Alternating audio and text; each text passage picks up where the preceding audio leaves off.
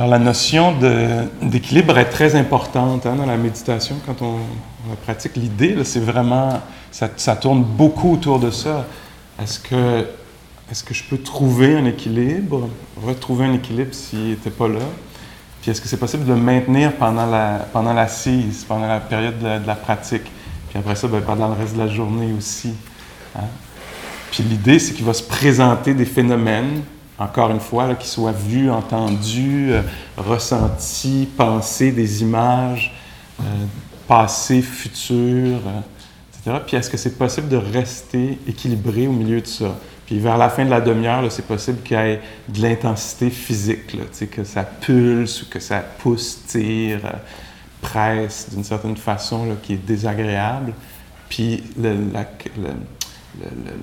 l'idée reste la même. Est-ce que je peux garder l'équilibre au milieu d'un corps là, qui est devenu très inconfortable? Possiblement. C'est certainement des possibilités. T'sais. Puis donc, ce qu'on fait, c'est qu'on cultive cet équilibre-là. On essaie de voir si, quelles que soient les conditions, intérieures, extérieures, c'est possible de rester attentif, posé, engagé, on pourrait dire. Hein? Puis pas tomber dans un des extrêmes, que je pourrais dire ce soir. Un des extrêmes connus, là, c'est ne pas vouloir ce qui se passe ou vouloir plus de ce qui se passe. Ça serait des extrêmes. Mais un autre extrême, ça serait de tomber dans la conceptualisation, de se mettre à penser à ce qui se passe, ce qui aurait dû se passer, ou ce que je voudrais qu'il se passe, ou ce qui pourrait se passer une autre fois. Tu sais. Alors ça pourrait être un extrême dans lequel on pourrait tomber. Puis l'équilibre, c'est de rester là, puis de sentir ça. Tu sais. Quand il y a des sensations physiques très fortes, là, à un moment donné, il faut absolument que je me lève, je perde ma jambe. Tu sais. Mais là, on n'est plus dans la sensation elle-même, on est dans les idées sur les choses. Tu sais. Où là, il y a de l'impatience, puis au lieu de juste ressentir l'impatience d'une façon équilibrée, c'est agité, là, ça veut que ça finisse la méditation. On part, tu sais, je suis donc pas bon, je suis pas bonne, tout le monde est très calme, puis moi, je suis la seule personne agitée ici. Là, oups, on est passé dans un extrême. On n'est plus dans la voie du milieu, on pourrait dire, ou dans l'équilibre. Alors, c'est ça qu'on note pendant qu'on médite. On essaie de voir, oups, ça s'en va vers l'impatience, oups, ça s'en va vers les idées sur les choses plutôt que l'expérience des choses. Ça peut être une façon là, dont on peut voir la pratique. Une autre façon dont on peut voir la pratique, c'est que, puis je relisais ça aujourd'hui, puis c'était bon pour moi, ça confirmait ma pratique, c'est toujours une bonne chose. Je lisais un texte de mes deux profs là, principaux, Jack Kornfield puis Joseph Goldstein, un livre qu'ils ont écrit ensemble, je pense que c'est dans les années 70. Puis, je ne sais pas c'est lequel qui écrit là, dans ce bout-là du livre, mais il disait la pratique qu'on fait, c'est... je paraphrase, là, c'est mes mots, là, mais il disait c'est une rencontre de plus en plus personnelle et intime avec 3 caractéristiques qui sont présentes dans chacun des phénomènes. Puis c'est assez essentiel. Tu sais, il parle d'une façon essentielle. Il disait la pratique qu'on fait, c'est de développer un rapport de plus en plus intime et personnel avec ces 3 caractéristiques-là. Puis je me disais, c'est vraiment en ligne avec la pratique que moi j'ai fait dans les dernières années, là, dans les 15 ans là, de pratique. Je pourrais définir ça comme ça. C'est une rencontre de plus en plus, un rapport de plus en plus personnel et intime avec ces 3 caractéristiques-là. Puis, il y a une série que je fais en ce moment les mardis soirs, 2 étages plus bas, chez Lynn Saint-Roch, en bas. Là. Puis la série, sur 3 mardis soirs, c'est une exploration de ces 3 caractéristiques-là. Puis j'ai pensé ce soir en ramener une. C'est ce dont je parle constamment, là, ceux qui viennent régulièrement. Là, il y aura peut-être rien de nouveau, mais c'est bon de retoucher à ça fréquemment, parce que dans notre culture, c'est pas de ça dont on parle, c'est pas ça qui sont les valeurs. On ne peut pas dire que notre culture tend à développer un rapport de plus en plus personnel et intime avec ces trois caractéristiques-là. On pourrait dire que notre culture tend à s'éloigner de ces trois caractéristiques-là d'une façon systématique. Tu sais. Alors, vous allez voir que je vais les nommer, là, vous allez, coudonc, il va-tu me donner le punch? Alors, les trois caractéristiques, ce soir, je vais parler juste peut-être d'une, ou peut-être... C'est dur parce que c'est une description. Ah ouais, vas-y. Les trois caractéristiques, c'est une façon différente, chacune des caractéristiques est une façon différente de parler un peu de la même chose. Okay? Donc, dans notre vie quotidienne, on voit souvent les caractéristiques spécifiques des événements. Hein? Alors, on voit que ça, j'aime ça, j'aime pas ça. C'est très important pour nous. C'est une caractéristique spécifique qui nous importe beaucoup, que ça, j'aime ça, puis que ça, j'aime pas ça. Que ça, je suis d'accord avec ça, puis ça, je suis pas d'accord avec ça. Que ça, c'est bleu, puis que ça, c'est jaune. Que ça, c'est petit, puis que ça, c'est gros. Puis que ça, c'est subtil, puis ça, c'est superficiel. Puis on voit alors chacun des phénomènes. Puis là, j'utilise un frame très bouddhiste, là, qui soit vu, vous m'entendez tout le temps dire ça, chaque phénomène qui soit vu, entendu. Déjà, c'est des caractéristiques spécifiques. Ça goûte bon. Puis ça sent bon. Puis ça sonne bien. Tu sais? Alors, n'importe quel phénomène qui soit pensé, qui soit ressenti, a des caractéristiques spécifiques. Ça, c'est doux. Ça, c'est dur. Ça, c'est rough. Hein? Etc. Mais chacun des phénomènes possède les trois mêmes caractéristiques qui sont universelles, donc, à chacun qui se retrouve dans chaque phénomène. Puis donc, la pratique, c'est de s'approcher, de faire naître la perception, de raffiner la perception de ces caractéristiques-là. Celle dont je veux parler peut-être un peu plus ce soir, c'est anicca en pali. Tu sais, je suis pas pire, hein? J'arrive à dire, en gardant le suspense, parce que je le dis dans une langue étrangère. Fait que la première, c'est anicca, la deuxième, c'est anatta, puis la troisième, c'est dukkha. Anicca, c'est l'impermanence, le fait que les choses sont impermanentes. Une traduction que je lisais aujourd'hui, qui était là, quelque part, mais qui est devenue très à l'avant-plan, c'était inconstance. Qui disait qu'une traduction très, très littérale, directe du mot anicca, c'est inconstant. Alors que chacun des phénomènes qu'on vit est inconstant, n'a pas de continuité, pas une continuité réelle ou totale. Chaque phénomène est inconstant. Alors les trois caractéristiques, c'est donc l'impermanence ou l'inconstance. Après ça, c'est l'incapacité de satisfaire profondément ou totalement, ou durablement, on pourrait dire. L'incapacité qu'ont les phénomènes de satisfaire. Puis ça a l'air beaucoup de mauvaises nouvelles, mais en fait, c'est extrêmement libérateur quand on développe un rapport sain avec ces caractéristiques-là qui sont là. En tout cas, croyez-moi pas, il faut vérifier par soi-même. Hein? Ça, c'est très important. Donc, impermanent, incapacité de satisfaire, les phénomènes ont une incapacité de se satisfaire complètement. Et, puis là, vous vous dites, mon Dieu, ou comme moi, vous dites, mon Dieu, je capote donc bien ces phénomènes, tu sais, que je veux ce phénomène-là, je veux vivre ce phénomène-là, je veux faire l'expérience de ce phénomène-là. Puis l'autre, il me dit que ça n'a même pas la capacité de me satisfaire, tu sais. Aïe, aïe. Il faudrait peut-être que je réorganise ma vie, qui est autour des expériences beaucoup, tu sais. Alors, incapacité de satisfaire. Puis l'autre, c'est qu'il ne peut pas être possédé. Comme c'est impermanent, c'est impossible de posséder véritablement, profondément, quoi que ce soit, intérieur ou extérieur. Ces caractéristiques-là, étant universelles, impliquent tous des phénomènes du monde. Là. Ça, c'est capoté. Ça veut dire intérieurement aussi, je ne peux rien posséder, même intérieurement. J'y reviendrai peut-être, mais ce soir, je vais parler plus de l'inconstance ou l'impermanence des phénomènes.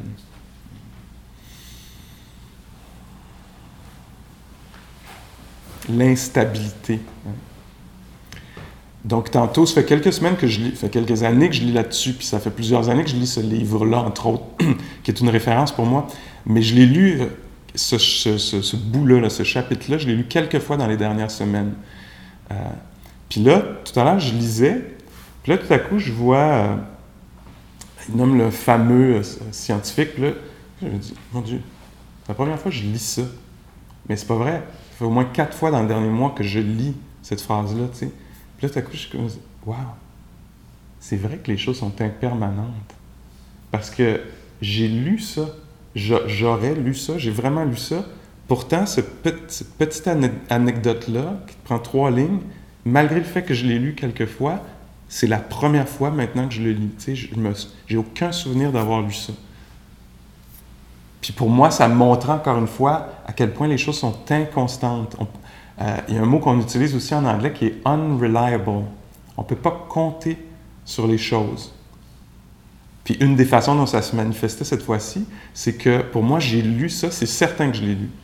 Pourtant, ça n'existait plus. Ça a été impermanent. Ça a été lu, puis oublié immédiatement, ou en tout cas, à un moment donné, ça a été oublié. Puis chacune de nos expériences a cette inconstance-là. Vous allez me dire, mais la phrase est là depuis l'impression du livre en 1970. Tu sais, elle a une certaine permanence, la phrase là, dans la page 139. Tu sais. Mais l'impermanence. Mais je pourrais vous répondre que non, parce que avant c'était un arbre, tu sais, puis après ça va être du papier pour partir le feu, tu sais, puis ça va être fini. Fait qu'il y a cette impermanence-là qui est une impermanence beaucoup plus large à laquelle on peut réfléchir. Hein. Il y a des choses impermanentes qu'on voit immédiatement, là, qui disparaissent, tu sais. Puis il y a des choses impermanentes auxquelles on doit réfléchir, tu sais. Comme notre impermanence, il faut y réfléchir un peu, hein, parce que notre progression ou notre déprogression est très lente, hein, dans ce sens-là. Alors ça, c'est une version de l'impermanence. C'est important de réfléchir à ça. Hein, les choses ne durent pas. Les choses n'ont pas la capacité de durer. Mais l'impermanence, qui est la plus, j'ai presque envie de dire, saisissante ou choquante, et, très important, libératrice, c'est l'impermanence dont on fait l'expérience dans le moment immédiat, l'impermanence du point de vue de l'expérience humaine. Le Bouddha était très intéressé par l'expérience humaine. Il n'était pas intéressé par la nature des choses, tirées de mots là, philosophiques que j'oublie tout le temps. Là. Je ne me lancerai même pas là-dedans, mais la nature réelle des choses. Le Bouddha disait, plus ou moins intéressant de mon point de vue, parce que moi, je suis un gars, ça aurait pu être une fille, mais ça donne que c'est un gars. Je ne suis même pas obligé de mettre ça dans cette façon-là binaire de procéder, là, mais cette personne-là disait, moi, ça donne que je suis intéressé par le stress puis la fin du stress, la souffrance puis la fin de la souffrance. Avant de comprendre, avant de savoir là, comment le monde est né, puis le début de l'univers, puis tout ça, je trouve que c'est des mauvaises questions à se poser quand on est dans la situation dans laquelle on est, un peu comme des enfants qui jouent avec des poupées pendant que la maison est en feu. T'sais. L'important, ce serait de sortir de la maison. T'sais. Alors, de rester fasciné par les poupées, c'est pas la chose à faire. T'sais. Alors, moi, ce que je vois, c'est qu'on souffre, on arrache. Hein? Je sais pas si vous vous reconnaissez là-dedans, là, mais on fait l'expérience de confusion, on n'a pas ce qu'on veut, on voudrait autre chose, ça n'aurait pas dû se passer comme ça. Je suis donc pas ce que je voudrais être. Puis quand je vais avoir fait mon programme de transformation de moi-même, là, je vais pouvoir être aimable, tu sais, etc. Puis toutes ces difficultés-là, le Bouddha disait, ça, pour moi, semble être la première chose dont il faut s'occuper, tu sais. Trouver de la paix avec le monde tel qu'il est, tu sais. Alors, dans mon intérêt pour la souffrance et la fin de la souffrance, je pense que c'est très important de regarder, d'utiliser notre système, peut-être pas juste pour accumuler des affaires le fun, ou pour se poser des questions très grandioses, mais d'utiliser le système qui est là, le corps, les sens, la capacité de réfléchir, d'avoir du discernement, etc., pour voir qu'est-ce que c'est le problème humain. la situation embarrassante dans laquelle on se retrouve. Puis qu'est-ce qu'on peut faire pour relâcher le stress, pour trouver la paix, pour s'aligner avec la réalité d'une certaine façon, que ce ne soit pas difficile pour nous. T'sais. Puis, entre autres, une façon de présenter les enseignements, c'est le Bouddha qui dit « Je pense que ça vaudrait la peine de tourner son attention vers des caractéristiques de l'existence, ces 3 caractéristiques-là universelles qui sont dans chaque phénomène, parce que ça va clairer pas mal de confusion. Puis ça va nous aider à trouver de la liberté dans notre vie. » Les 3 caractéristiques aussi, souvent, sont présentées comme les... ça, c'est, là, je vous invite là, dans le monde bouddhiste des listes, là, mais les 3 caractéristiques sont... ou les 3 marques de l'existence, c'est un autre mot classique qui est utilisé pour ces enseignements-là. On parle aussi des fois des 4 sceaux de la réalité. Oups, il vient de s'en ajouter un autre. Mais donc, il y a... juste pour amener une touche de joie là-dedans, il y a donc l'impermanence, pas une chose qui dure, les choses sont instables, changeantes, pas une chose qui peut être satisfaisante complètement, pas une chose qui peut être possédée ou à laquelle on peut vraiment s'identifier de façon durable. Il n'y a rien là, qu'on peut dire qui est moi, mien, véritablement. Puis le 4e sceau, c'est le nirvana et la paix. Le nirvana n'étant pas un lieu, mais une absence de confusion.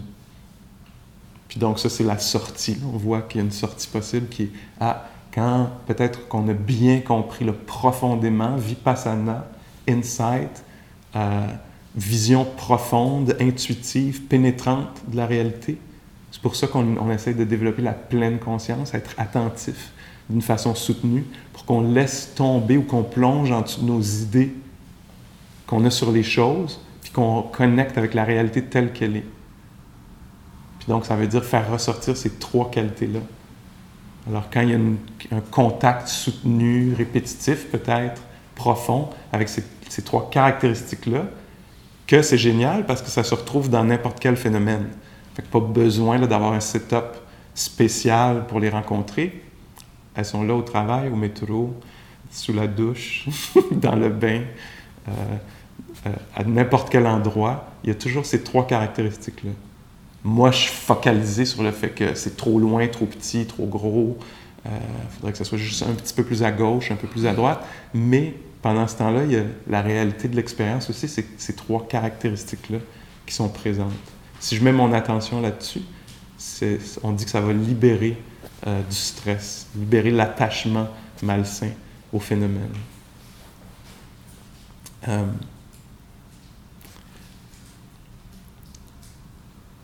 Me suivez-vous jusqu'à maintenant? Ça a-tu l'air... y a-tu de la richesse un peu là-dedans? Alors, pour moi, ce qui est intéressant, c'est de voir ça dans l'action, de voir ça, comment les choses finissent constamment. Je reviens souvent avec cet exemple-là. Le moment où vous êtes arrivé ici ce soir, vous avez choisi votre coussin, celui-là, ou cette place-là, juste assez, pas trop en avant, puis pas trop en arrière, je sais pas quoi, tu sais. Ce moment-là a la caractéristique d'être complètement disparu. Complètement, là, pas juste un petit peu disparu il y a 30 minutes ou 40 minutes, mais complètement disparu. N'importe quel événement qui s'est passé pendant votre méditation est complètement disparu. Ce qui donne une illusion de continuité, 2 choses, on dit. Les concepts. Notre esprit, nos sens, le goûter goûte, le corps ressent, l'oreille entend. Le mental, lui, il conceptualise. Dans le bouddhisme, c'est comme un autre sens. Il y a 6 sens. La fonction de ce sens-là, entre autres, c'est de conceptualiser, d'organiser la réalité. Alors, mais c'est juste une porte, une autre porte. Mais quand on conceptualiser, c'est prendre quelque chose qui est dans la masse, on pourrait dire, puis l'isoler, puis nommer, donner un nom à ça. T'sais? Alors là, vous regardez à l'avant, puis c'est pas une masse de couleurs puis de formes, mais vraiment le chandelier ou la chandelle. C'est que vous avez isolé là, ces couleurs-là puis cette forme-là pour donner un nom à ça. C'est ce qu'on fait. C'est très bien qu'on fasse ça. Ça nous permet là, de rentrer chez nous le soir, pas chez le voisin, etc. T'sais. Alors, c'est très important qu'on fasse ça, mais en même temps, ça crée une illusion de permanence. La chandelle. Vous pouvez même fermer vos yeux puis voir la chandelle. Fermez vos yeux, faites cet exercice-là. Fermez vos yeux puis essayez de voir la chandelle. Vous ne la verrez peut-être pas, mais peut-être vous allez l'avoir à l'esprit comme concept. Vous allez savoir à quoi vous pensez, la chandelle. Puis là, dans l'illusion, la méprise d'un être humain ordinaire, vous allez penser que c'est la même chandelle, celle que vous avez à l'esprit. Ben oui, c'est la chandelle-là, j'avoue. Quand je ferme mes yeux, j'avoue, c'est la chandelle. Non, ça, c'est des événements différents. La chandelle qui est là, c'est une chose, puis l'idée que vous avez de la chandelle, ça, c'est un événement mental, c'est complètement autre chose. Mais les concepts, en général, nous font rapprocher ces affaires-là, qui sont très différents, puis on dit, ça, c'est la chandelle.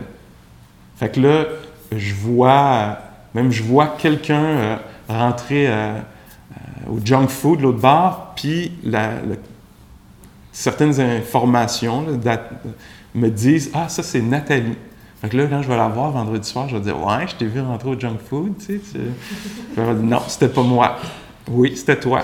Je le sais. C'est la réalité. » Fait que là, j'ai amené une permanence, un concept, puis en fait, c'est pas nécessairement vrai. Là. Elle va me dire « Non, c'était pas moi. C'était quelqu'un qui me ressemblait. » Mais même à ça, la chandelle que vous voyez là, en ce moment, du point de vue de l'expérience, c'est une nouvelle expérience. Hein? Du point de vue de l'expérience, c'est sûr que vous allez me dire « Mais non, c'est la même chandelle, n'exagère pas. » T'sais. Oui, de ce point de vue-là, mais ce point de vue-là, moi et le Bouddha, ça nous intéresse plus ou moins. On est intéressé par l'expérience humaine. Puis dans l'expérience humaine, la chandelle a disparu pendant quelques minutes qu'on parlait de Nathalie au junk food. Puis c'est dans ce sens-là qu'on peut voir avec une attention soutenue l'impermanence d'une façon très immédiate. Là. Pas l'impermanence de « oui, un jour je vais mourir », qui est très importante. C'est très important d'avoir des réflexions à ce niveau-là. Extrêmement important. Mais il y a une autre façon aussi qui est « wow, c'est incroyable, les choses sont impermanentes. Dans l'expérience, disparaissent pendant un moment de... » Ça peut être très libérateur. Je vous donne un exemple. À un moment donné, j'étais en retraite, puis je revivais un deuil. Je suis tous mal de vous le compter, on est entre nous.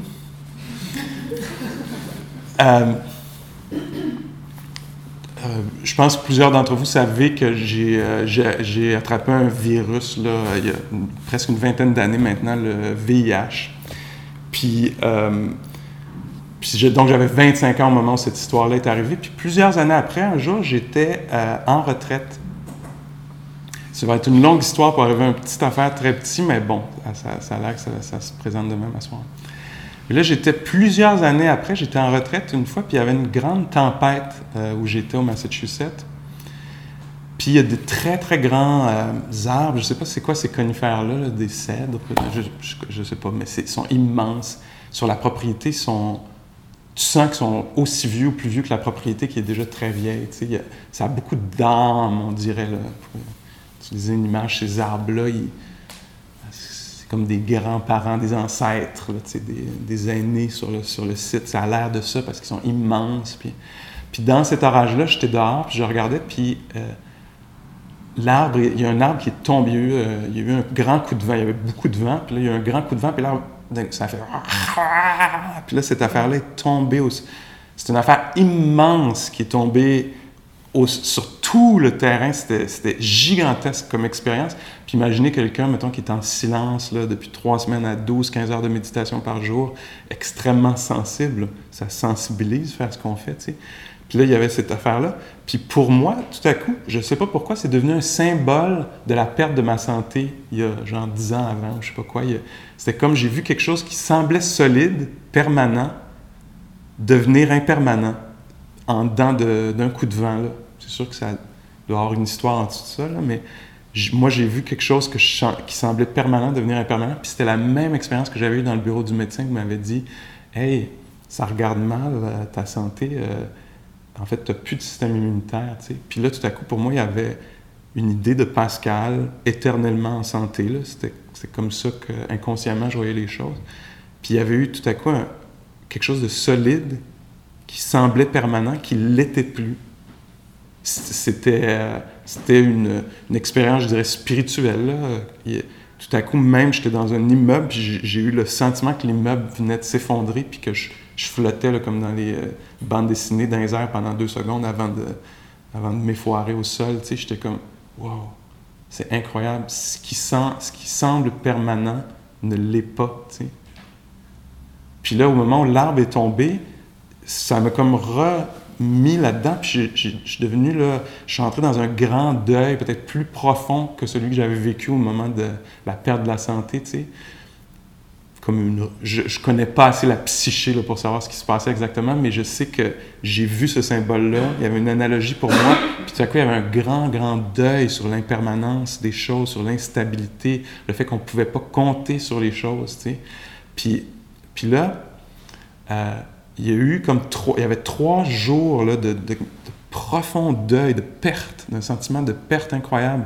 J'étais juste assis comme ça, puis à un moment donné, je pensais, ça fait 3 jours que c'est mur à mur, le sentiment de perte, avec aucun relâchement là-dedans. Je suis rentré soudainement dans ce monde-là, puis c'est dans ce monde-là que je suis d'une façon permanente. J'avais encore cette illusion-là. Puis je me rappelle, une fois, j'étais assis dehors, je regardais un des employés couper l'arbre pour ouvrir le chemin. Puis il coupait l'arbre, puis je faisais juste regarder l'employé. Puis là, tout à coup, il y a eu la cloche du lunch. Puis j'avais vu plus tôt, en passant par la cuisine, qu'il coupait les piments rouges, verts et jaunes d'une certaine façon reconnaissable pour moi. Puis la reconnaissance, le concept qui venait à mon esprit, c'était pizza. Alors, j'étais assis dehors dans mon deuil permanent, puis tout à coup, il y a eu le ding du lunch, puis tout à coup, c'est la pizza qui est apparue. Tu sais, puis mon corps, je me suis levé comme ça, wow! Puis là, j'ai ouvert la porte pour rentrer, puis là, tout à coup, mon deuil est revenu. Je me suis rappelé de qui j'étais, là, que celui qui était en deuil permanent, tu sais. Mais parce qu'il y avait eu de la présence d'esprit, j'ai vu, wow! Pendant ces 2-3 secondes-là, il n'y avait aucun deuil. Il y avait vraiment juste pizza. Ça, c'était très libérateur de voir ça, parce que ma nouvelle illusion, c'était que le deuil était permanent. L'état dans lequel j'étais était permanent, et c'était pas vrai. C'était pas la vérité. La vérité, c'est que c'était instable, comme tout le reste des phénomènes, inconstant. Puis le deuil a quitté pendant une seconde. Et quand j'ai vu ça, c'était très libérateur. Là, je pouvais être dans le deuil, l'état d'esprit, que je pouvais pas faire « OK, c'est correct, c'est fini ». Tu sais, c'est pas de même, ça marche, hein, on le sait bien. Alors là, il y avait cette lourdeur-là qui est revenue, mais là, il y a quelque chose qui avait changé. Je pouvais être avec ça parce que je me disais pas « je suis pris là pour toujours ». Je venais de voir clairement qu'une cloche, des piments coupés d'une certaine façon, c'était aussi dépendant que ça, là. Ça amène quelques nouveaux petits objets mentaux, là, petits événements, puis la constance de ça est shakée. La constance du deuil était shakée. Hein? Puis après ça, c'est revenu, puis ça a pris quand même, il y a eu tout un processus là, autour de ce deuil-là, mais quand même avait été révélée l'inconstance de ce phénomène-là. Alors, vous imaginez si dans ma tête, je suis déprimé depuis 3 ans, puis que mon attention est superficielle d'une certaine façon, que c'est très convaincant que je suis déprimé depuis 3 ans, mais que si mon attention devient plus raffinée, puis je peux voir qu'il y a des fluctuations dans cet état-là, qu'à un moment donné, il disparaît complètement, même peut-être les 2 premières secondes du réveil le matin, qu'au moment de je ne sais pas quoi, puis que là, tout à coup, je me mets à mettre des petits trous dans ce voile-là qui semble plus un mur, puis que là, tout à coup, c'est comme « Ah non, c'est vrai que c'est pas absolument permanent », que c'est inconstant et instable. Tu sais. Ça peut être très libérateur. Tu sais. Aussi, je deviens un peu plus attentif, puis je vois que la personne que j'aime, puis que j'ai toujours aimé, puis que j'aime pas, il y a des moments où est-ce qu'elle m'énerve un petit peu. Où est-ce que je suis pas d'accord. Tu sais. Puis que là, je peux faire comme, OK, il y a de la fluctuation là-dedans. Fait que le jour où il y aura une grande déception, je tomberai pas complètement. Je vais pouvoir dire, ah oui, ce sentiment-là était déjà instable, était inconstant. Puis, donc, je ne peux pas blâmer la personne par son geste d'avoir détruit ça. J'ai déjà vu que c'était inconstant, ça. Que quand je me réveillais le matin, je n'étais pas de bonne humeur, ça m'intéressait moins, ça, cet amour-là. Ou que quand, je ne sais pas quoi, là, mais ce que j'essaie d'amener, là, c'est de dire que chaque phénomène est inconstant. C'est bien d'avoir une attention assez soutenue pour voir ça. Pour voir ça. Puis nous, nos concepts de cette personne-là, par exemple, un concept, c'est cette personne-là est énervante.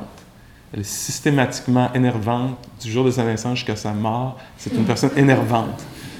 C'est ça l'idée que j'ai. T'sais. Alors quand je la vois, déjà je suis tendu, tout ça, puis j'ai pas admis l'impermanence, le changement aussi. Hein?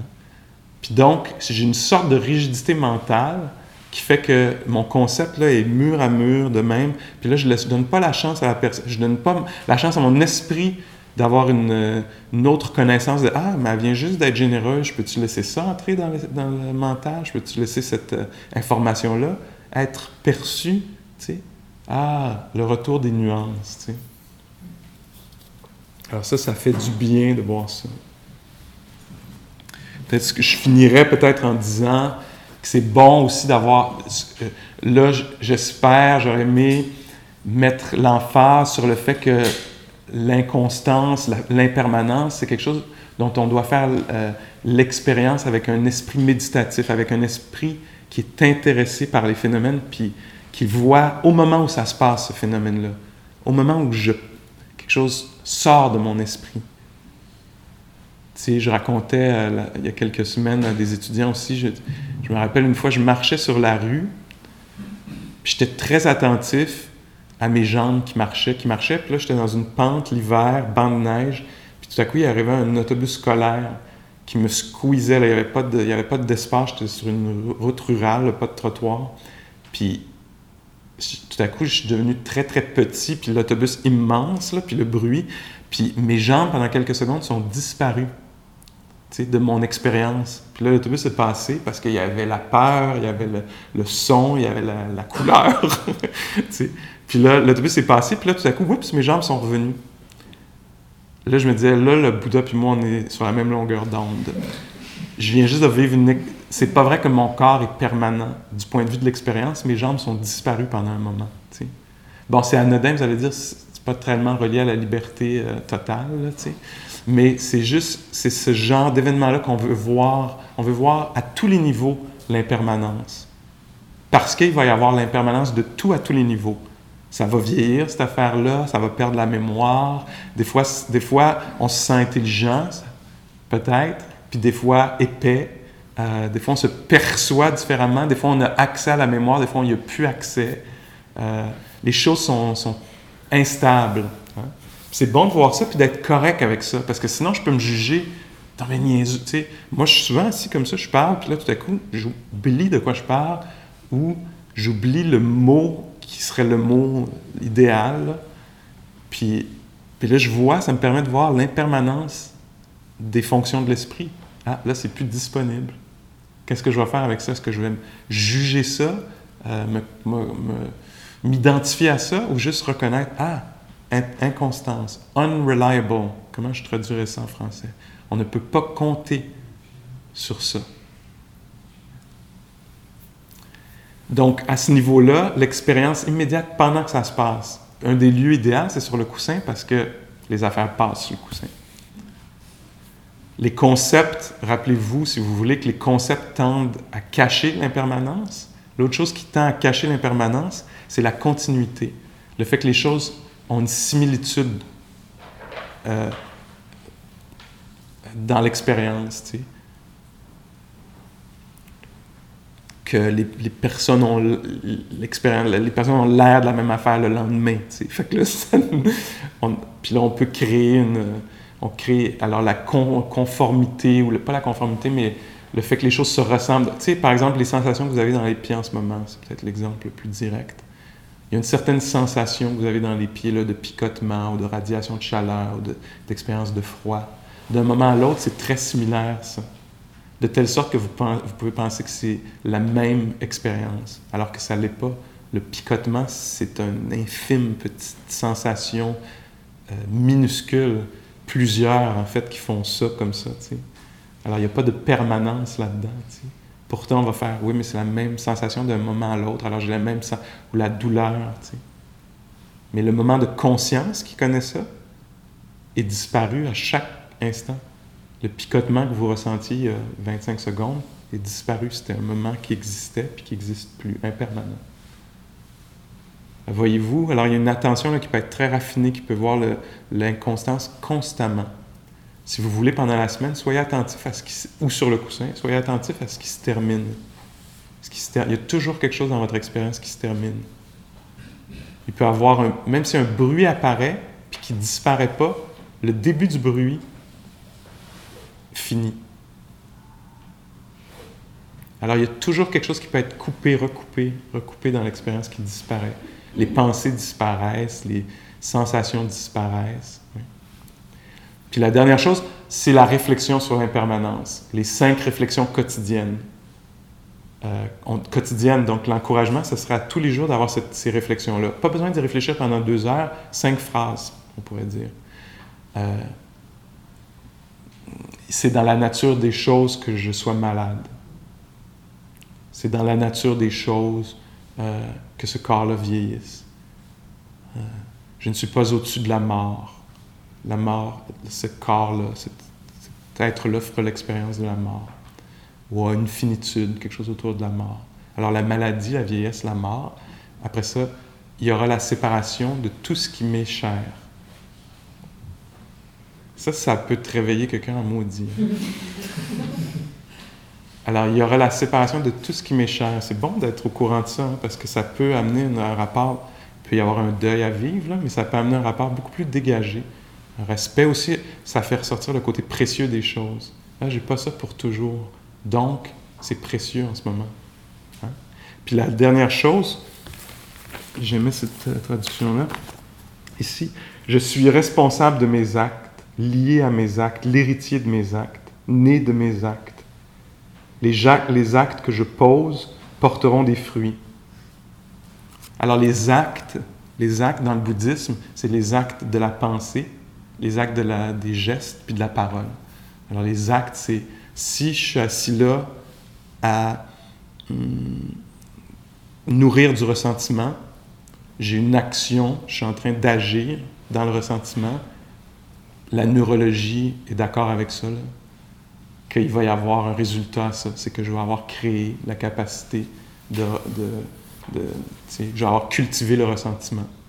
Alors ça va être une émotion, un état d'âme accessible. Alors dans cette réflexion-là sur la responsabilité, si je pratique, je développe la bienveillance, c'est ça qui va devenir disponible pour cet être-là.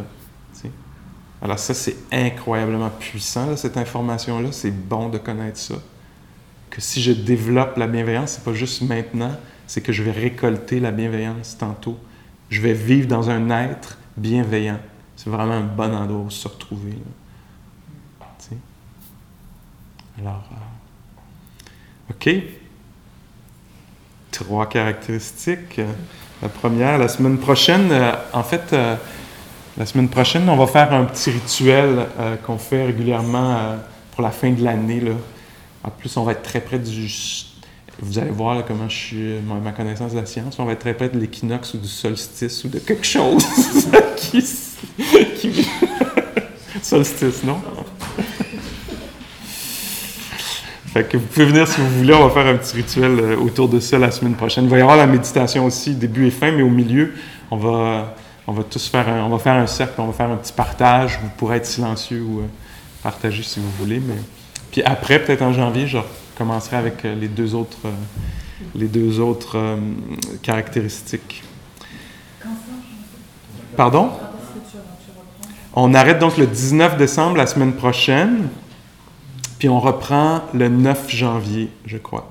Oui, le 9 janvier, qui est aussi un mercredi. OK, alors un dernier 20 minutes de méditation.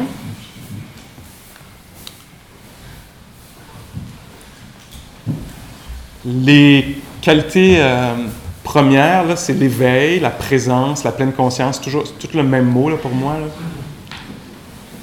Alors l'éveil, puis la détente.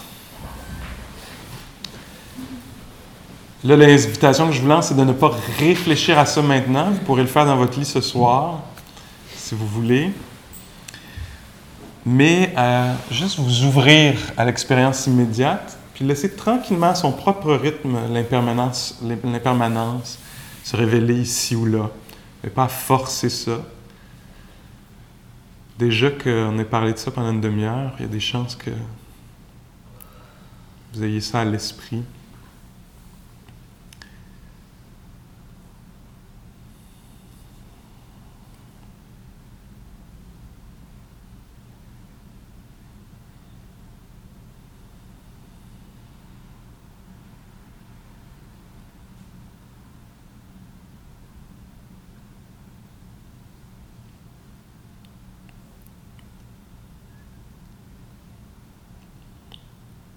Alors l'impermanence peut se présenter ou se manifester comme changement, fluctuation, passage, mais aussi apparition, disparition ou apparition, vie et disparition.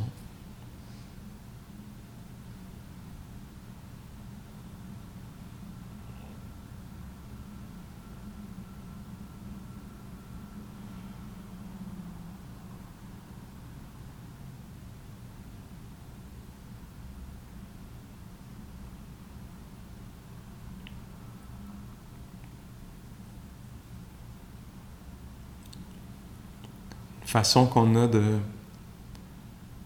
faire ressortir l'impermanence, c'est de regarder, de considérer notre expérience encore à travers les 6 portes que j'ai nommées plus tôt, là, des 6 sens.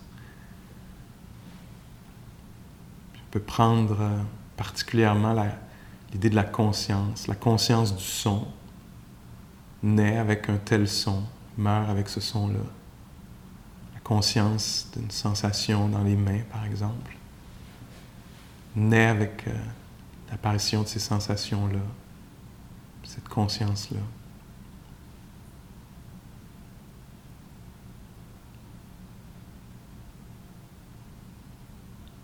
La conscience d'une pensée ou d'une image qui traverse l'esprit. C'est une autre conscience que la conscience du son, la conscience d'une sensation. Nous, dans l'illusion, on a l'impression que c'est la même personne, la même conscience. J'entends, je vois, je ressens, je pense à. On dit que c'est une compréhension superficielle.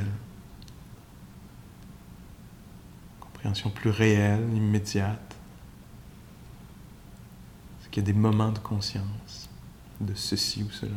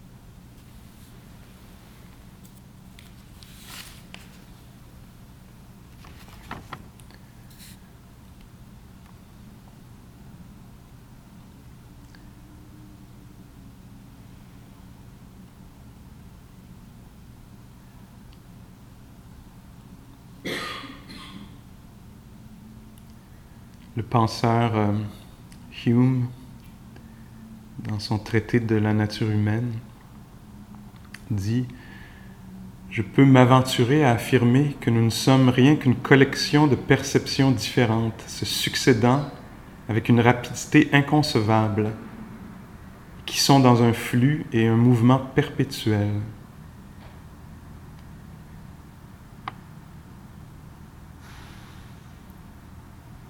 Je peux m'aventurer à affirmer que nous ne sommes rien qu'une collection de perceptions différentes se succédant avec une rapidité inconcevable et qui sont dans un flux et un mouvement perpétuel.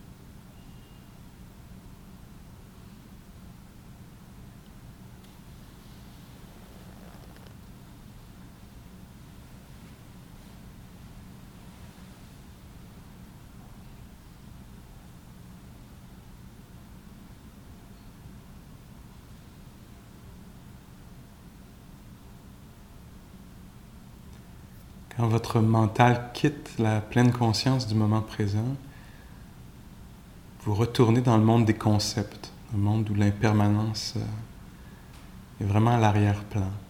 Les concepts solidifiés sont à l'avant-plan. Ce que telle personne m'a dit, telle personne, moi, là-bas, au travail, etc. C'est avec la pleine conscience, c'est-à-dire une attention au moment présent, d'un moment à l'autre, qu'on peut voir apparaître ou disparaître l'idée du bureau d'une personne. On peut voir qu'une idée d'une personne n'est pas la personne, mais bien une idée passagère.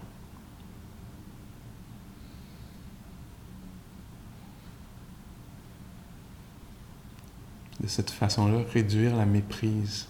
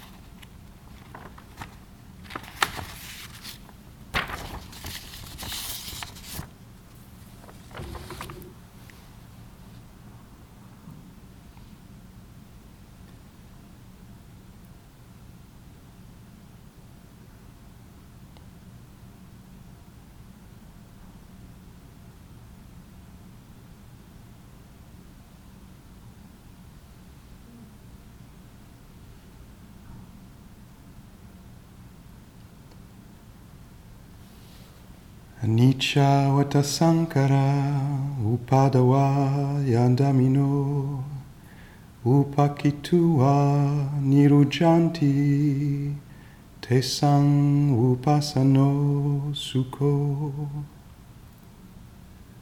Toute chose conditionnelle est impermanente. C'est dans sa nature d'émerger, de disparaître. Comprendre ceci profondément apporte le plus grand bonheur qu'est la paix. Anicca vata sankara upadawa yadamino upakitua nirujanti tesang upasano sukho.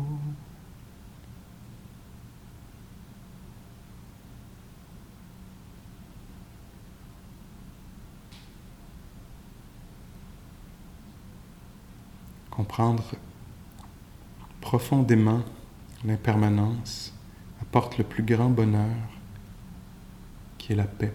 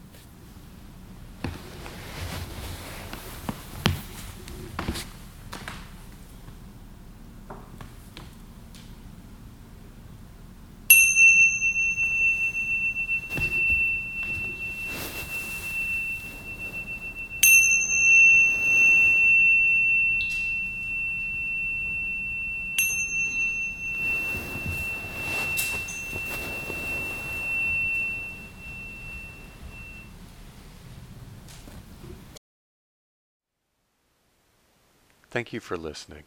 To learn how you can support the teachers and Dharma Seed, please visit dharmaseed.org/donate.